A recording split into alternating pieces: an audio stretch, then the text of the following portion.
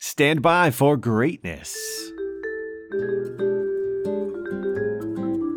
Hey, ATL, what's going on? It's Blindside, Channel Ocho Productions, coming at you with your on-set weather update. Well, hello again, Monday. Today's date is March the 22nd, and we've got a warm one for you. High of 70 degrees today, low of 52, so pretty more mild than warm, not too warm. Little warm, little mild, warm, mild, warm, wild, warm and mild, wild. And with that, partly cloudy skies, and as we get into the evening time, we'll experience cloudy skies, so partly cloudy to cloudy. 10% chance of rain with good air quality throughout the day, and the sun will look to set at 7:50 in the PM. And now for some Blame It on the Dog news. Gonna blame it on the dog.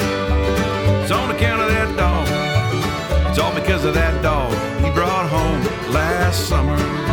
You ever been in a situation where you're so embarrassed that you blame it on someone else or something else? You know, like your pet dog? Well, up in old Wisconsin, not too long ago, a Jeep crashed into a building and the accident is being blamed on the dog. When suddenly was facing this way and boom, a Jeep just bam right into the window. Turns out the perpetrator is 5-year-old Callie, an Australian Shepherd. The vehicle's owner told police he parked his Jeep at a gas station while he went across the street to the bakery shop, and when he came back out, his Jeep had crashed into the little art museum across the road. The owner then blamed his ghost-driven crashed Jeep on his 5-year-old Australian Shepherd, Callie, who apparently knocked the shifter out of park and rolled into the building across the street from where it was parked at the gas station. He made me this collar so that I may talk. Squirrel! Thankfully, no one was injured, and Callie's owner said the canine's driving privileges have been permanently revoked. I'm Blindside.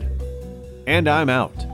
So, of course, 1,000 jokes happen, like... Despite this Grand Theft Doggo, things could have gotten a whole lot worse. Everyone remains positive about the situation. Officers responded to the scene and they got there. Callie was already in the passenger seat, maybe to avoid suspicion. Sturgeon Bay police say no paw prints were taken, but Callie, with a face that says, "Forgive me,"